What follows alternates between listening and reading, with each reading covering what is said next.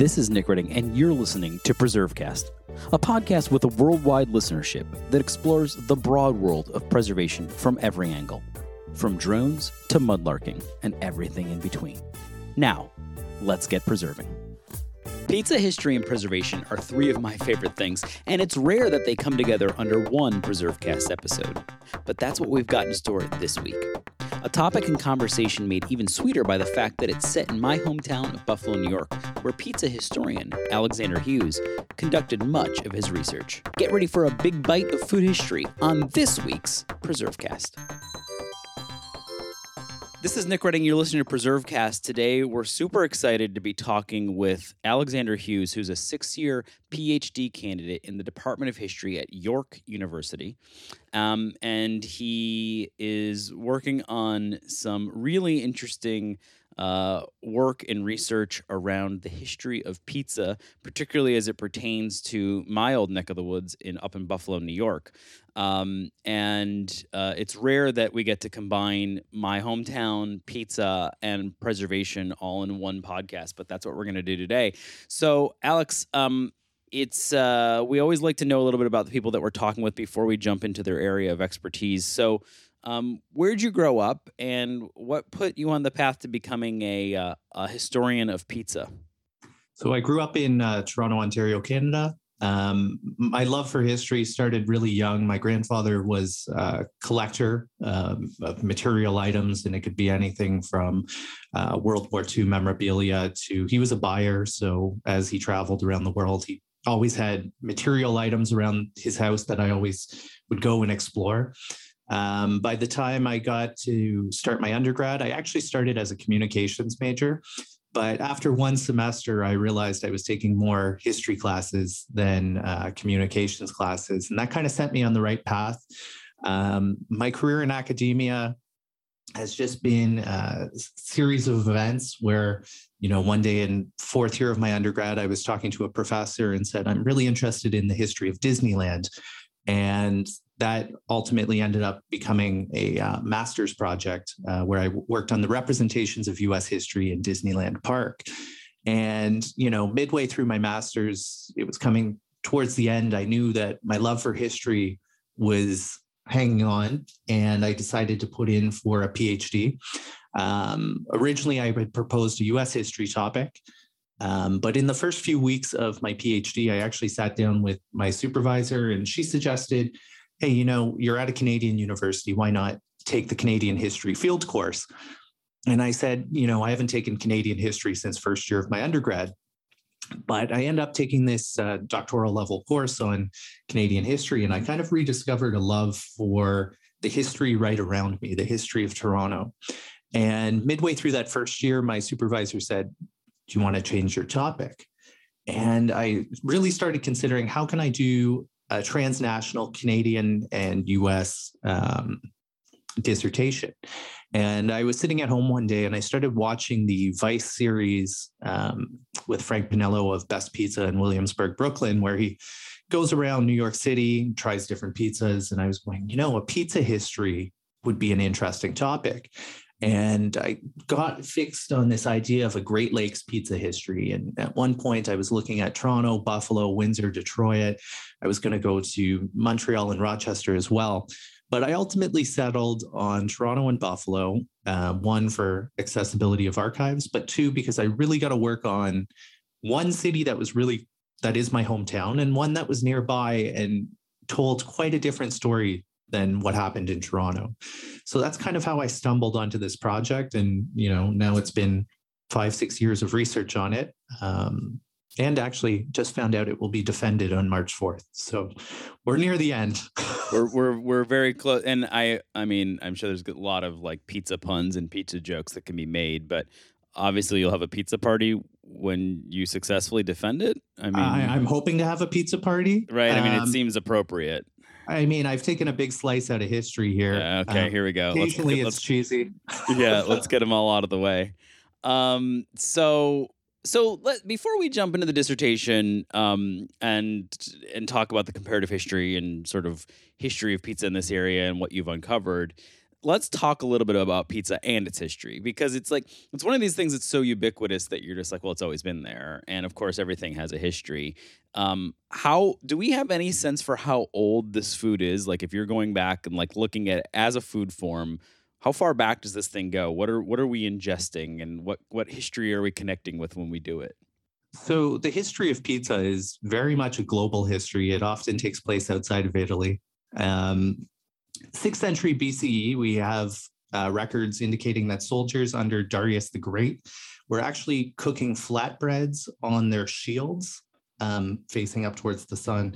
And they were putting cheese and dates on these and baking it. So not quite a pizza as we recognize it. I mean, we often say now a pizza is a dough, cheese, tomato sauce product.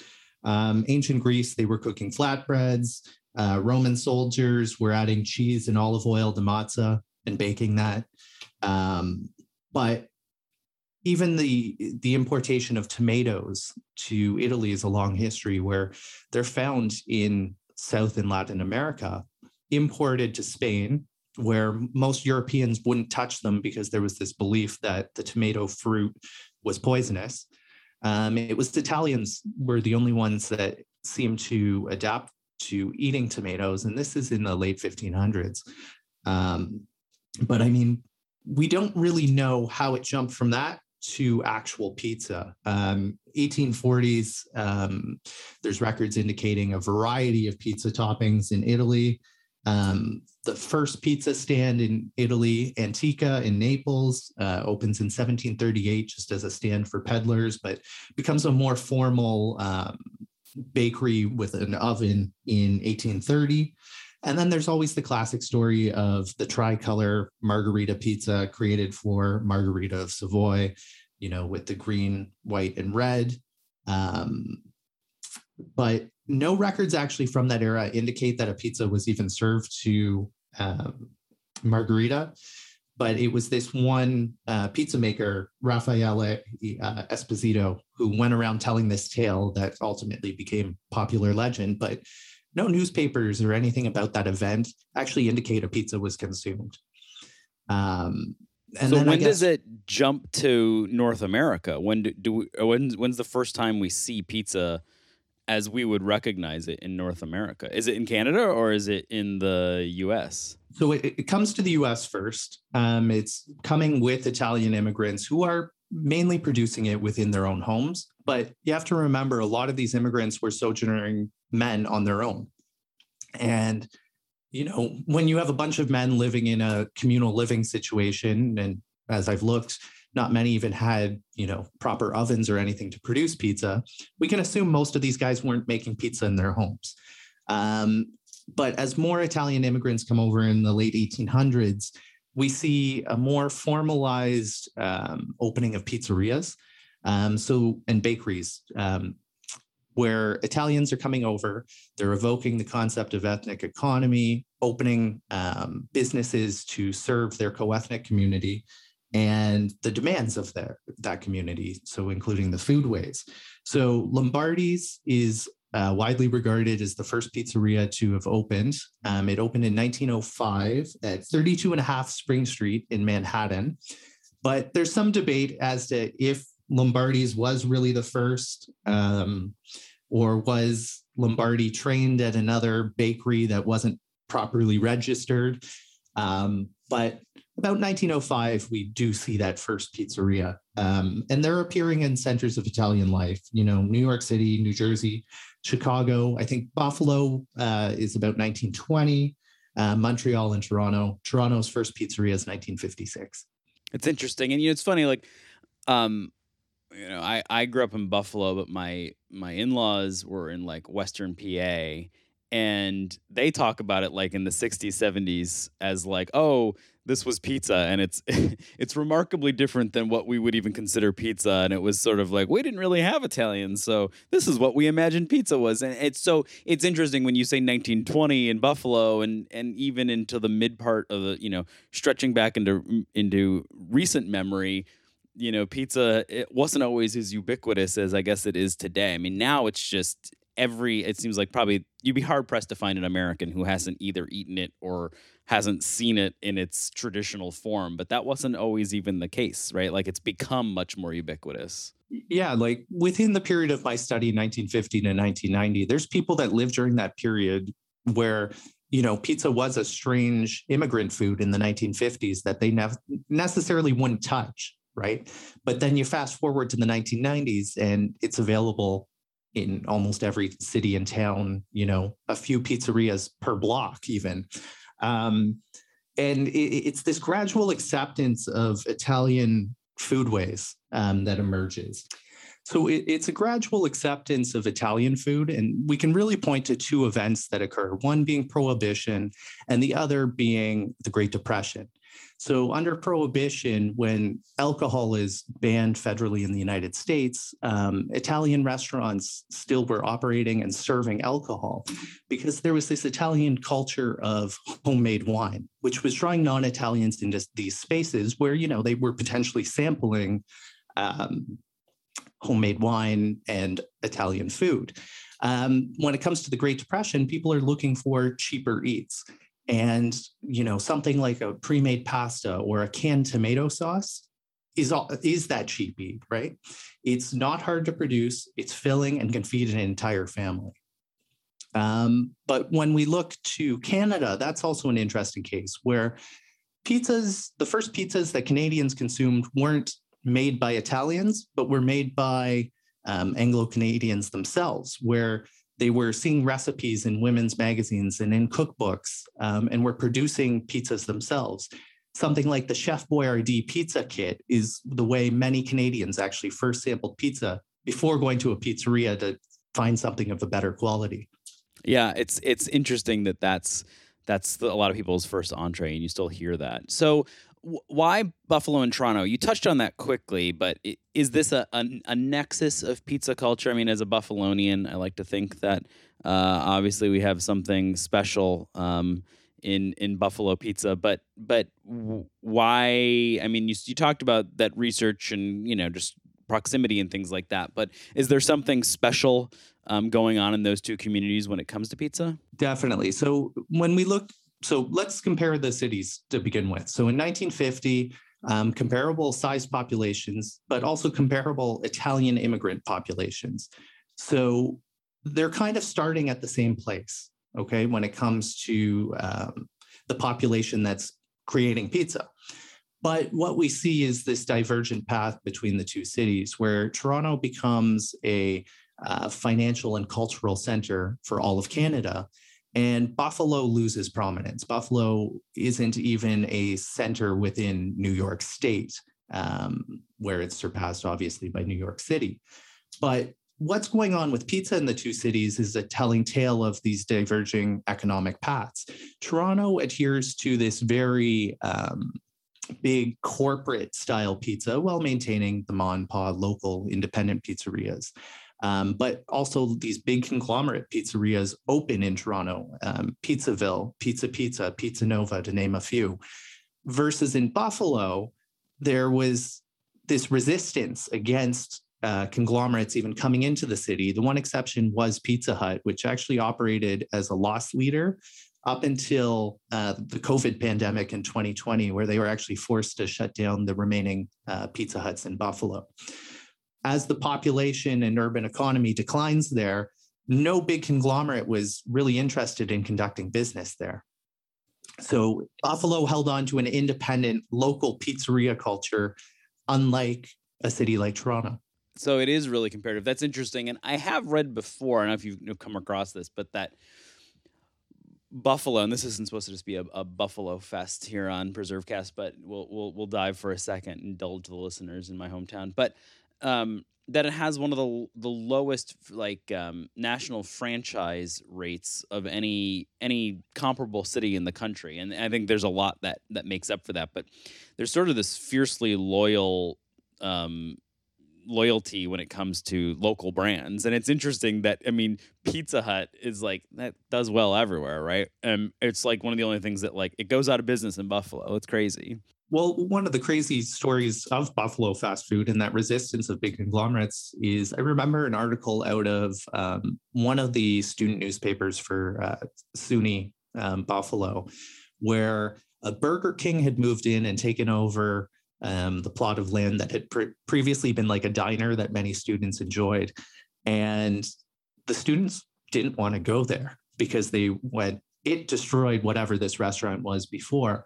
And it was only once that Burger King put in the SUNY logo behind the counter, like in a tiled mosaic type thing, that students were actually inclined to go eat there.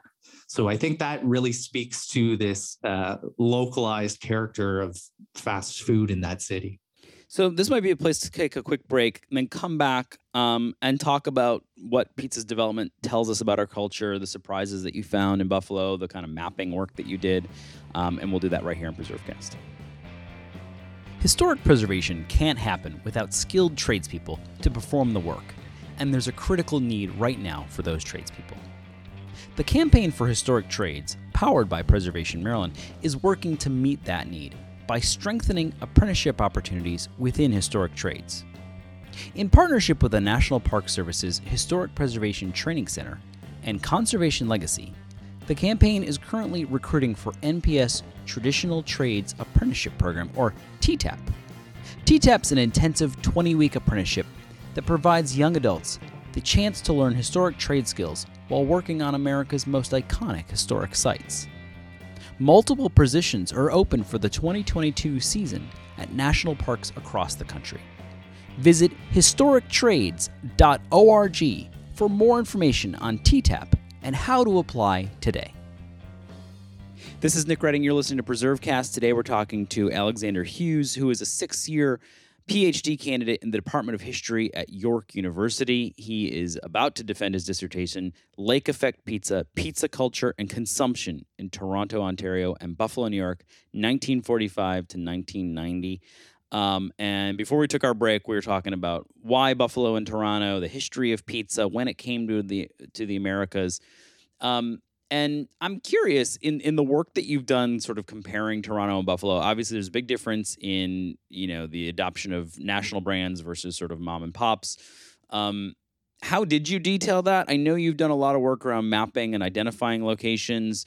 How did that work? How did that all come together? And what did you find? Like what are the big picture, sort of themes that you uncovered in this work? So one of the big features of my project was GIS mapping. And what I was able to do was I went into city directories, yellow pages, supplier guides to locate where pizzerias existed. And what I did was I created multi-layered maps to basically follow year by year where pizzerias grew across cities. And what I was able to do was locate, did pizzerias originally open near Italian centers of life? Well, in Buffalo, that's the case. In Toronto, it's not. In Toronto, they open near centers of industry, where we can assume that Italian Canadians were working and looking for something to eat.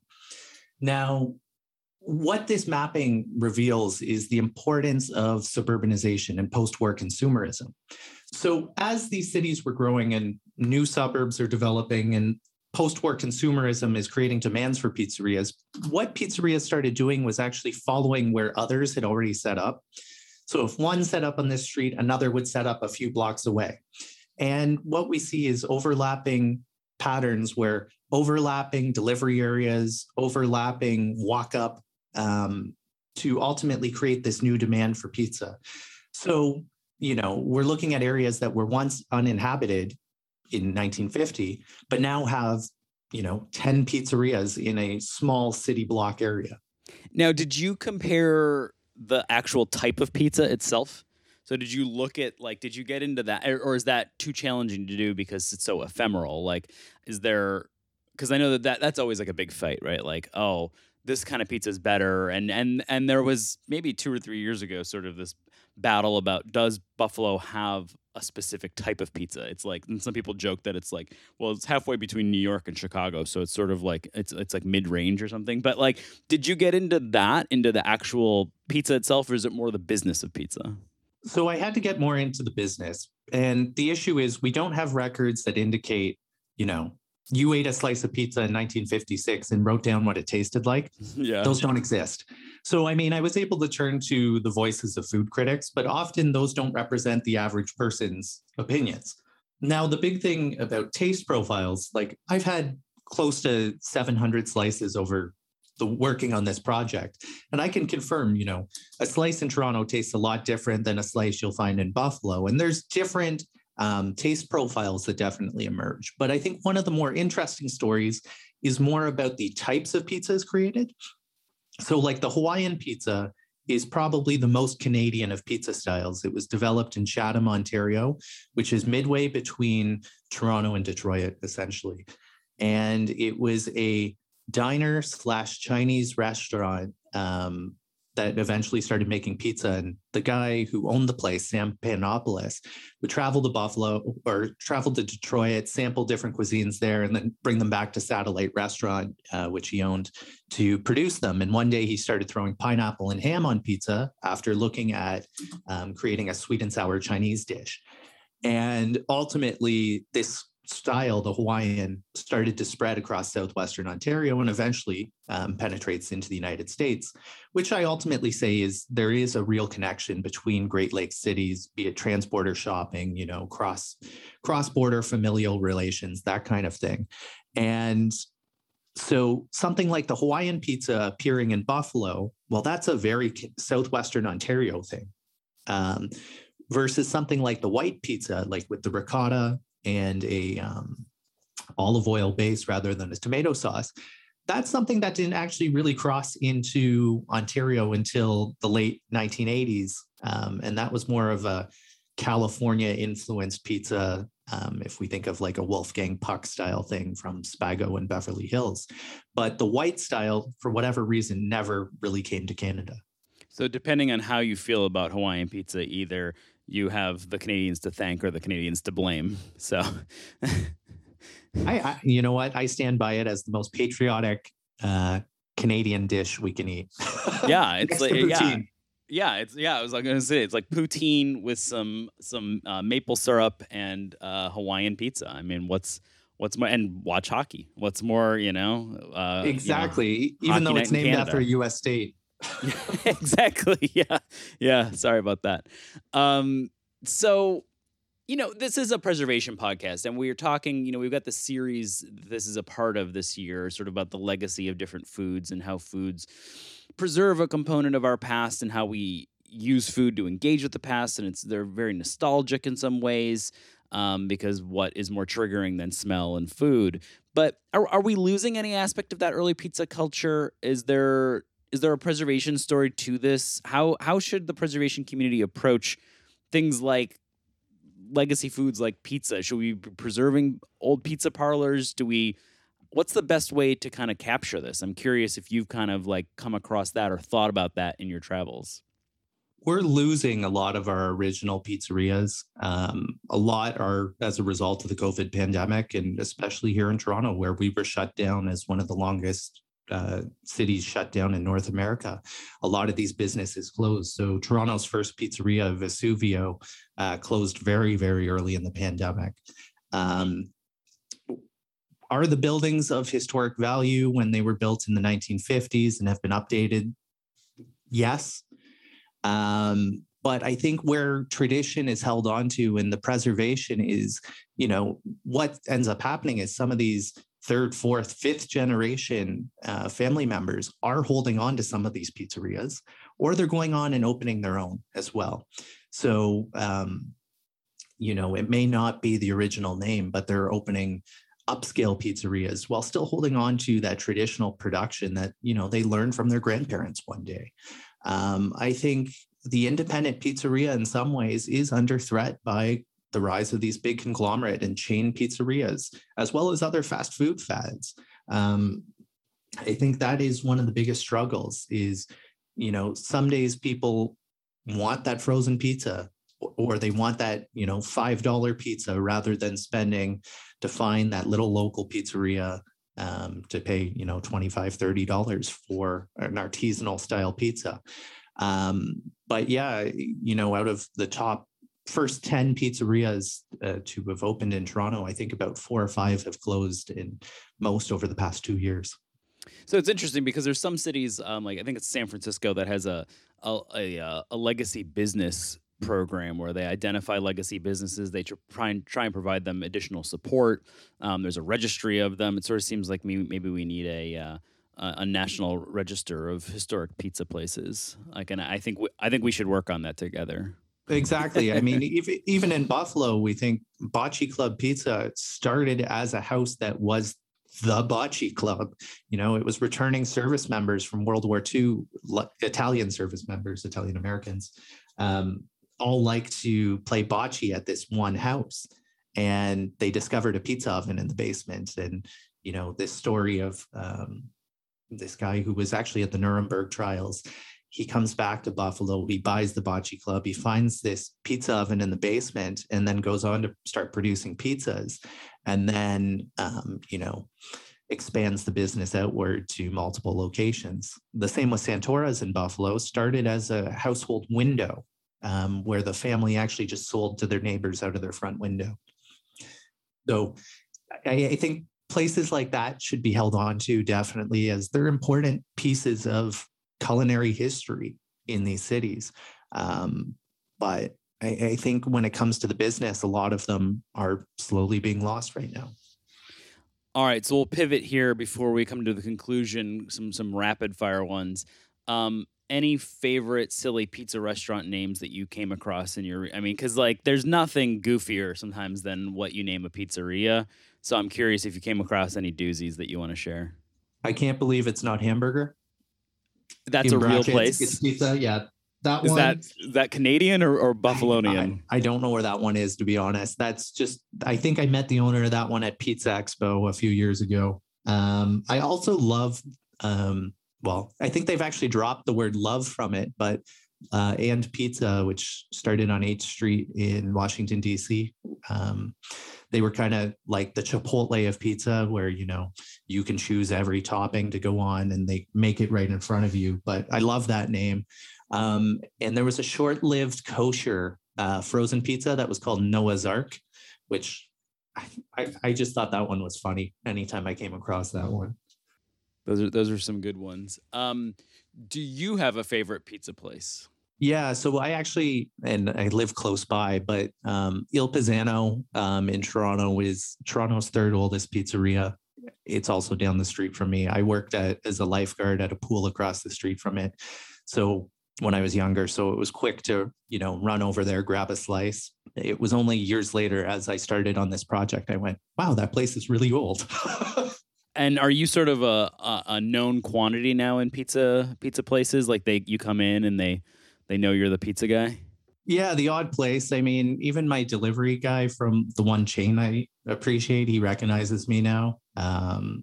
And I mean, I've been fortunate enough to attend things like Canadian Pizza Expo, as well as World Pizza Expo. So I've been able to network with pizzeria operators. I know quite a few in New York City as well. And I'm waiting for travel restrictions to ease up a bit before I can go and visit their pizzerias now. Very cool. So what's next after you work on this? You get this dissertation defended. Where do you head? Are you continuing in your pizza studies? Will you be the pizza historian? Are there others that you other pizza historians across the globe who get together? So I'm the only academic pizza historian at this point. There's quite a few amateur historians, you know, who are interested in the history of pizza and pizzerias, but I'm the first to have done a localized study comparing two cities, especially two transnational cities.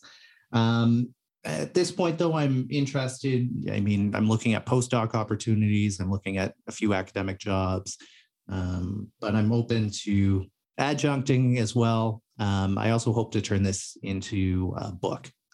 So I'm going to start shopping around to a few university presses. If anybody's interested, feel free to contact me on that one. But yeah, I mean, my defense is 6 weeks away now and looking forward to the future after that. Very cool. So question we ask everyone before they go, what's your favorite historic place or site? I'm going to go with the Toronto location. Okay. I'm going to go with Casa Loma, which is Toronto's castle. It was built between 1911 and 1914 at a cost of about $5 million back then. And the cool feature of Casa Loma is that it was this guy's private residence, and it had so many secret features to it, hidden tunnels. He had a full car garage, before cars were even very popular. He had an indoor pool, but he actually ran out of money while he was building it.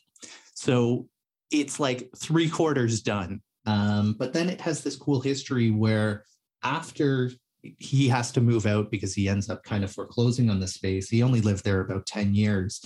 It becomes a hotel for Americans to visit during Prohibition, and it was known for boozy parties.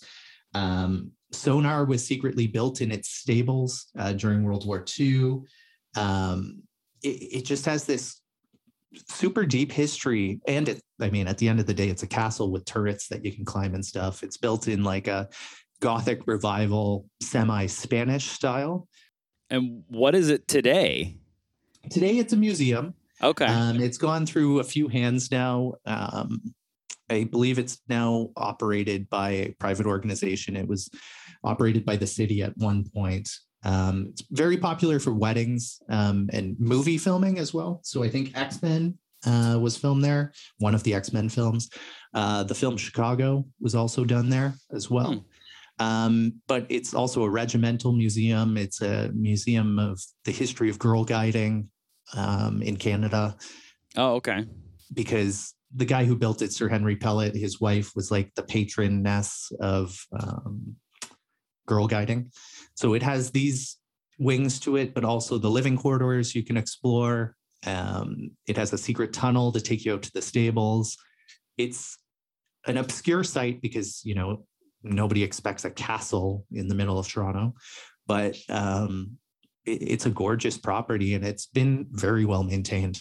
Well, it's a good answer and one I'm not familiar with. So this has been a really fun conversation, made me hungry, excited to think about pizza and dig a little deeper next time we place an order, and looking forward to picking up your book once it's out. Maybe once it's published, we can have you back. Thank you for having me, and I hope you can pick that book up someday.